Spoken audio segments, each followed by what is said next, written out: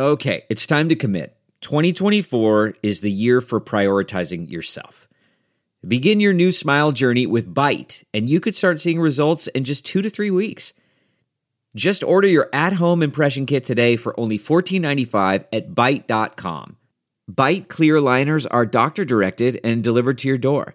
Treatment costs thousands less than braces, plus they offer financing options, accept eligible insurance, and you could pay with your HSA, FSA. Get 80% off your impression kit when you use code WONDERY at Byte.com. That's BYTE.com. Start your confidence journey today with Byte. We executed over 300 subpoenas, search warrants pertaining to this individual to find out more information. One of the things that we did is we followed him because we wanted to get an abandonment sample of his DNA, which we were able to do. Some curious items were recovered from the search of Rex Heuermann's property. What things did the accused Gilgo Beach serial killer have in his possession that may prove pivotal to his case? Professor of Law Jules Epstein comes back on to break it all down. Welcome to Sidebar, presented by Law and Crime. I'm Jesse Weber.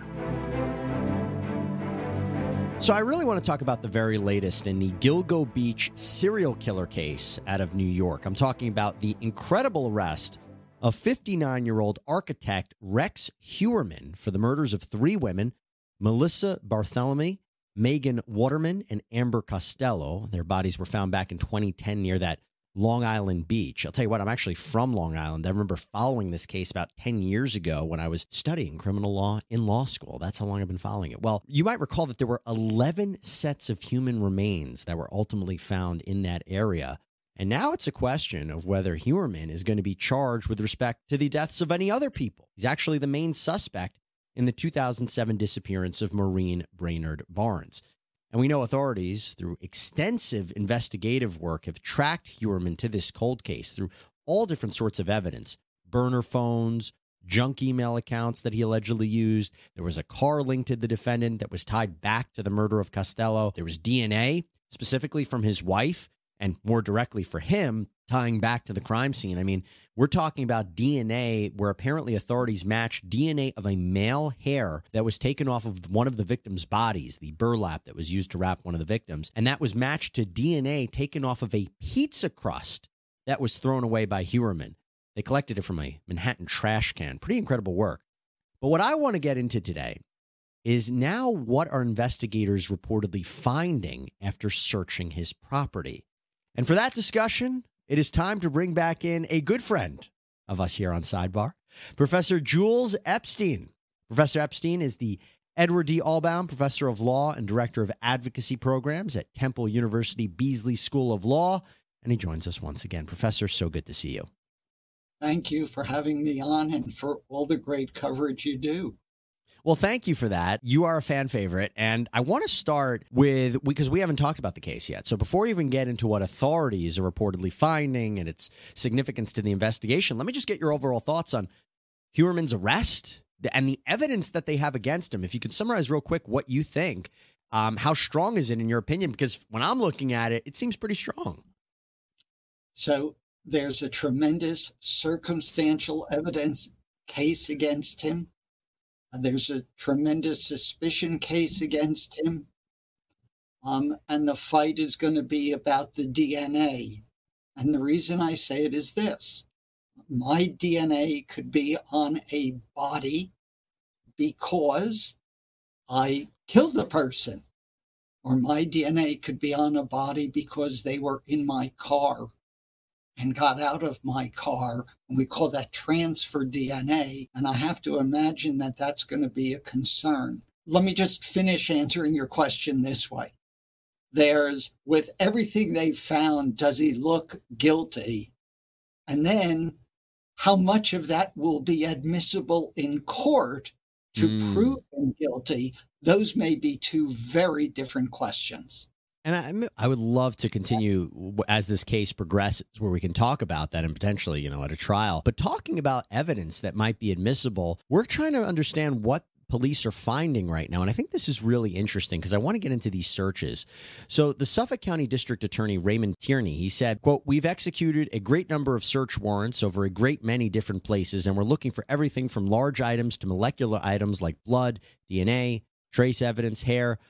But to take a step back, let's talk about a search warrant for a second, because usually what is it listed as items to be searched for in a search warrant? We know that they're looking at his house. They're looking at storage lockers. Walk us through what's supposed to be listed. Well, number one is a search warrant has to have a list. Just part of the United States Constitution is search warrants have to be particular.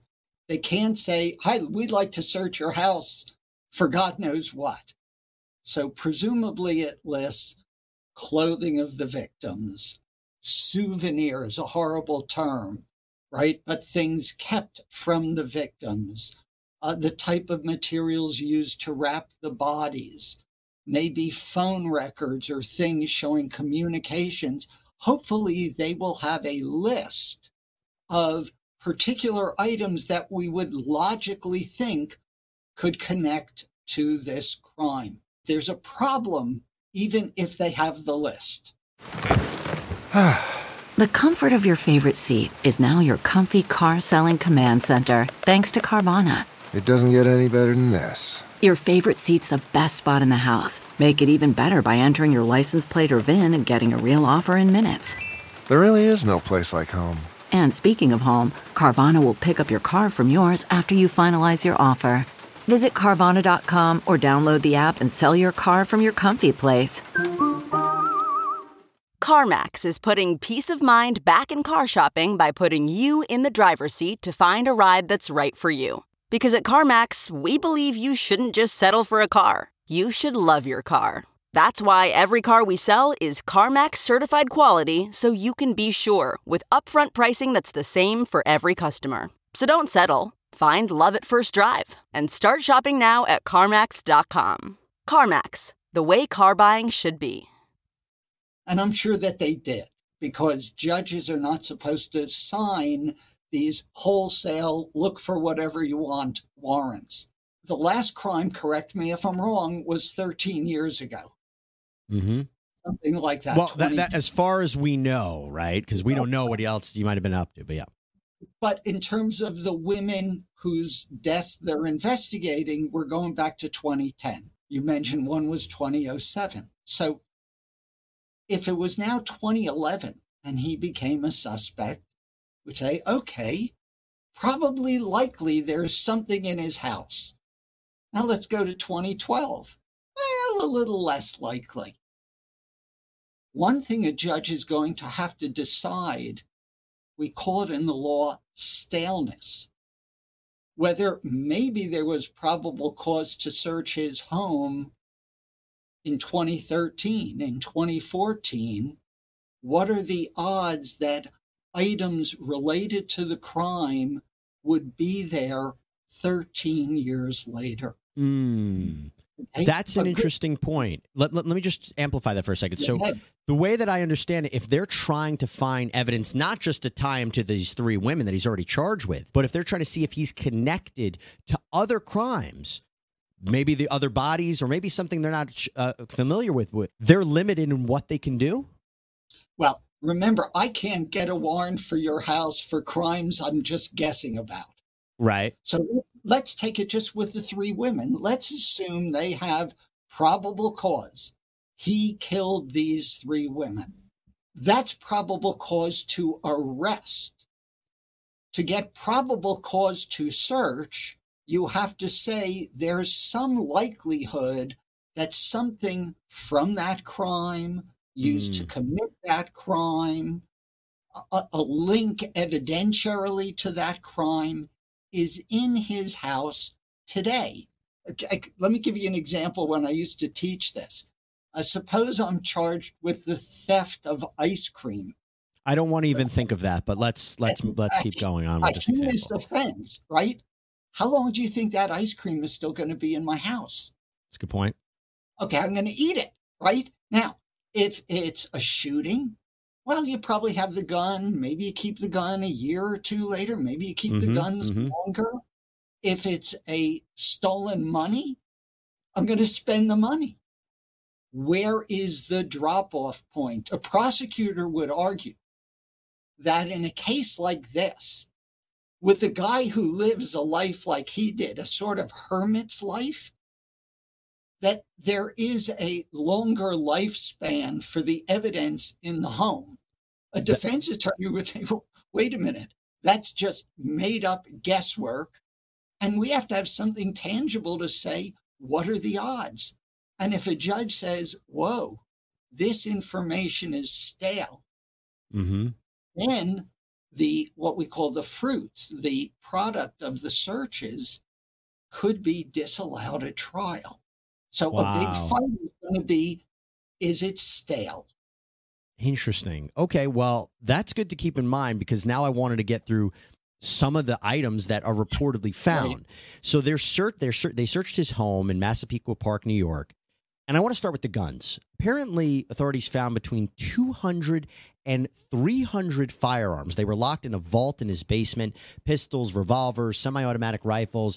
It only seems like a fraction of those were actually registered with New York State. The Suffolk County Police Commissioner, Rodney Harrison, told Fox News, anytime anybody has that type of arsenal, we have some concerns. Why do you think that's of interest to authorities? Well, there are two ways it can be of interest. One is we don't even know how these women died. Right. So Lord knows if we can link a gun or the notion of a gun to any of the women. Separately, there's a doctrine in the law called plain view. If I'm legally in your house searching for the women's clothing, as an example, and I see an illegal gun, in plain view, I was allowed to be there to look for the clothing, but oops, right in front of my face is something illegal. I can take it even if it's not in that list on the warrant. So it's possible, I haven't read all the papers here, that they could go in and say, we are seizing the guns because some of them are illegal. They may also be seizing the guns not as evidence, but as I'm going to call it a public safety issue. We've got a home where we're taking a guy out. Who knows who's going to do it? We can't have guns left lying around. So are they using it for evidence in the murder cases? Lord knows. Is there something illegal about the number? Maybe. Or about some of them not registered? Who knows? Is there some reason to just, for the protection of all of us, put them somewhere safe? You bet. Yeah, and I think he has permits again for like 92 handguns, but maybe some of them are not accounted for. And clearly they didn't want to arrest him in that home, because imagine it was a standoff situation, could have been very dangerous. We know that they apprehended him on the streets of New York City. I want to move on to this very weird item. Something investigators said was out of place. A doll, a life-sized doll in a glass case that wasn't in any of his children's rooms. That's what's being reported. Why is that of interest? Why is that being taken out? Okay. The allegation here is that each of these women was a sex worker, an escort. If I understand the allegation, it is that he hired them and then murdered them. And so they are trying to show, I assume, some particular sexual fascination, fetish, or something. I get it. That's important from an investigative perspective. Whether it's going to be admissible at trial is a different issue. And here's why. If I'm charged with murder, you're not allowed to say, well, in general, Jules is a bad guy, or Jules is a violent guy, or Jules is a sick guy. We're supposed to charge you on what you did, not on your character. Having a blow-up sex doll, if that's what it is what kind of person I am, my character. A prosecutor would argue, no. We're not using it to say in general, oh, he's sick or he's perverted. We're using it to show It's part of his fascination with hookers or escorts. They're going to try and make it very linked to the behavior in this case. The defense is going to say, no, that's a sort of general attack. It relates to they took out a bunch of playboys. Okay. Yeah. And by the way, if they assume DNA, can they just pick something out if they think there might be DNA on it? They might think they have DNA on it that can match up to DNA on the crime scene or the bodies. Do they just pick things out? Oh, that might have DNA. That would depend on what the warrant says. Okay. Because remember the plain view thing. Number one, let's assume the warrant lists bed sheets. I've got that. Yep. Used condoms. I've got that. And then they see this doll. It's not on the warrant. So then it has to be apparent, plain view, that this is illegal or evidence. If there's this speculation thing, a judge might say, you could not seize it. Let me amplify that for a moment, because this ties into the other thing that they found. And I'm going to tie in the doll with this other piece of evidence. So there was apparently, they removed a portrait of what appears to be a battered woman. I actually saw the photo. I don't remember if it was in the New York Post or the Daily Mail, but you see it. And it appears to be a blonde woman with bruises on her face. Now, you might be saying, why are they taking that? Why did they take the doll? This is what my take is, and I'm curious your take. I think it is imperative for investigators to show that those burner phones and those searches on his burner phones are his. Right. And I think, showing that the burner phones were his, it helps to track his location. It happens to show that he might have been contacting the victims or the victim's family. So it's very important to show those phones, those internet searches are for him. Now, what am I talking about with the searches? I'm going to list some of them out. They're really disgusting, but I think they're important here. One of them is girl begging for rape porn. And again, this is what he allegedly searched on burner phones using fake accounts. Pretty girl with bruised face porn. Torture redhead porn, girl with face beat up. So couldn't investigators say, hey, listen, we know this is his phone. We know this is his searches. He's got a portrait of a battered woman. He's got a life-sized sex doll, if that's what it is. Can investigators use that to show that this is his property? This is his phone. Delve into the shadows of the mind with Sleeping Dogs, a gripping murder mystery starring Academy Award winner Russell Crowe. Now available on digital. Crowe portrays an ex-homicide detective unraveling a brutal murder he can't recall. Uncovering secrets from his past, he learns a chilling truth. It's best to let sleeping dogs lie. Visit sleepingdogsmovie.com/Wondery to watch Sleeping Dogs, now on digital. That's sleepingdogsmovie.com/Wondery. The answer is yes, as an investigative tool, maybe or maybe not at trial. So here's what's going on, okay?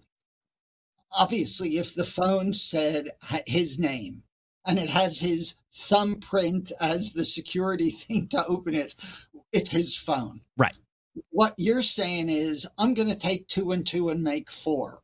He's got a portrait of battered woman, and then he's got a phone with searches about battered women. That may not be precisely 2 and 2 makes 4. That may be 1 and 1 make 2, but we've got to get to 4, but it's part way there. Because sadly, lots of people in this world may have those kind of pictures and may have those kind of interests. But even if a judge says, no, that's enough. That proves it's his phone. Well, that's one message of that picture and of those searches. But the other message is we're back to, here's a really sick dude.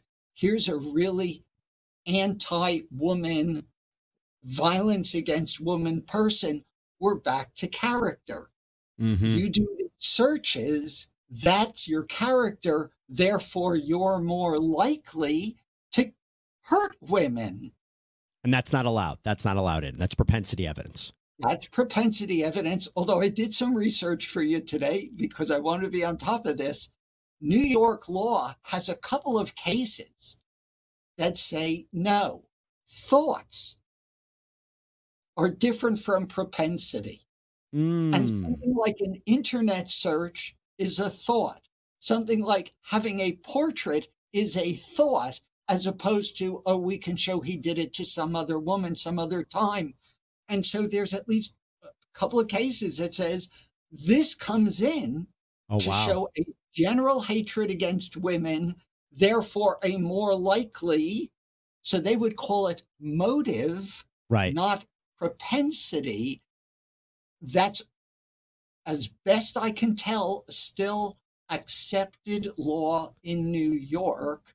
So each state can have its own, if you will, bandwidth or tolerance of how much of this.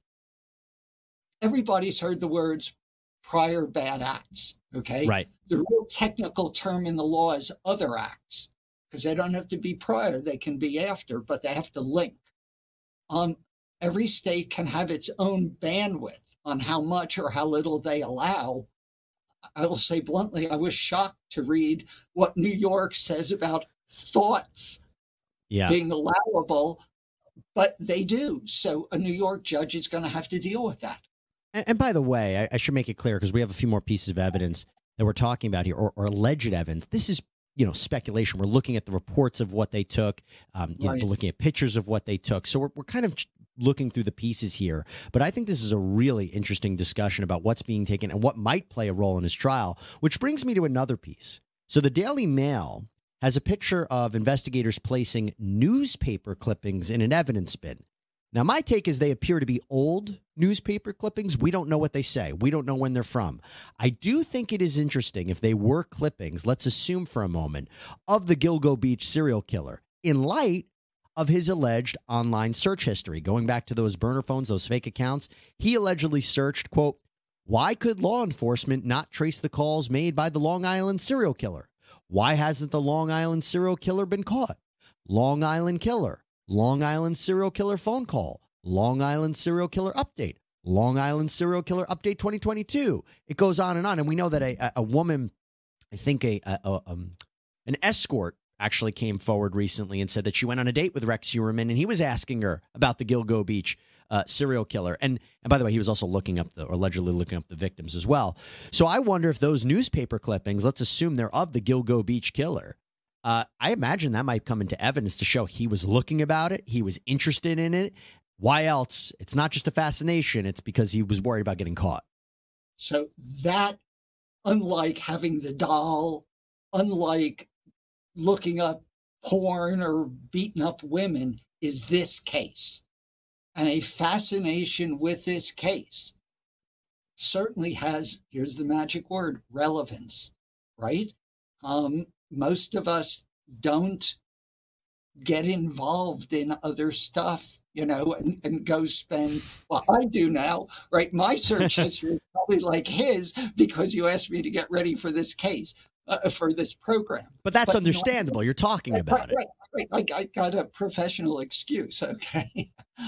Normally, right, that doesn't. So that courts could easily say that's relevant. That's in a weird way like souvenirs, right? Some fascination with this case. It certainly should not be enough alone to convict anyone, but it is a piece of relevant evidence that ought to come in. And, speaking of souvenirs, I know they're looking at storage units, his house, for souvenirs, trophies, body parts, things that he might have taken. Really disturbing to think about. Now, Professor, again, I would love to know everything that they took, but the last part that I want to talk about that I think could be significant is it appears they took a picture of a life jacket. I think that's significant because we think about where the bodies were deposited. What's your take on what they might be trying to find from the life jacket? That one is, I'm unclear. I couldn't figure that out. It could be, I mean, it's weird because it's not clear that he used a boat to deposit the bodies, right? As I understood it, you could drive there. So what that is, I don't know. Whether there's something, please remember, police don't, and wisely, don't reveal everything about crimes because if they ever catch someone, they want to have some hidden information. And if the person talks about it, that might be an indicator of guilt. Lord knows, I do know, and maybe this connects with it, that they took out a piece of tarp. Mm-hmm. And that one makes sense to see if it's the same kind of tarp as the burlap or whatever it was that the bodies were wrapped in. Right? That's going to be looking for a forensic match, but I'm with you. I'm scratching my head.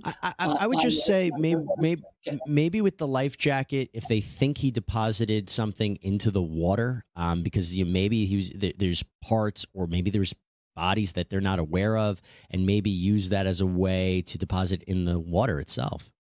Really interesting questions. If I have a life jacket in my house today, is that any proof I had it in 2010? That's a good point. Is that right? So we've got to, right? Or that maybe it's a newer one, but then I had an older one. We've got to link it back somehow. But again, two questions are going to be here. What is it?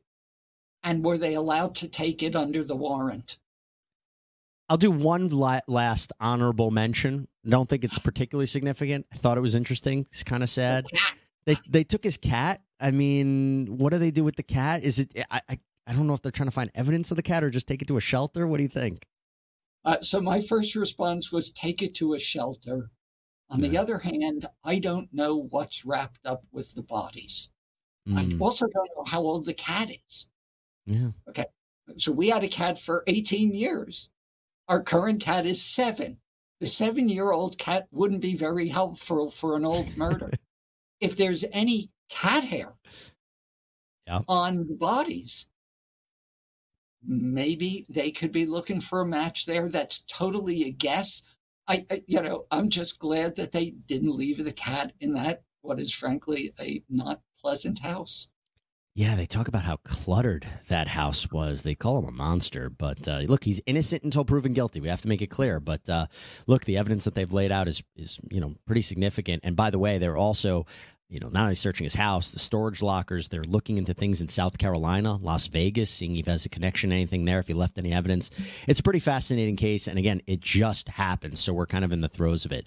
Professor Jules Epstein, you are a pleasure. Thank you so much for taking the time. Really do always appreciate it. All right. Take care, friends. And that's all we have for you here on Sidebar, everybody. Thank you so much for joining us. Please subscribe on Apple Podcasts, Spotify, YouTube, wherever you get your podcasts. I'm Jesse Weber. Speak to you next time.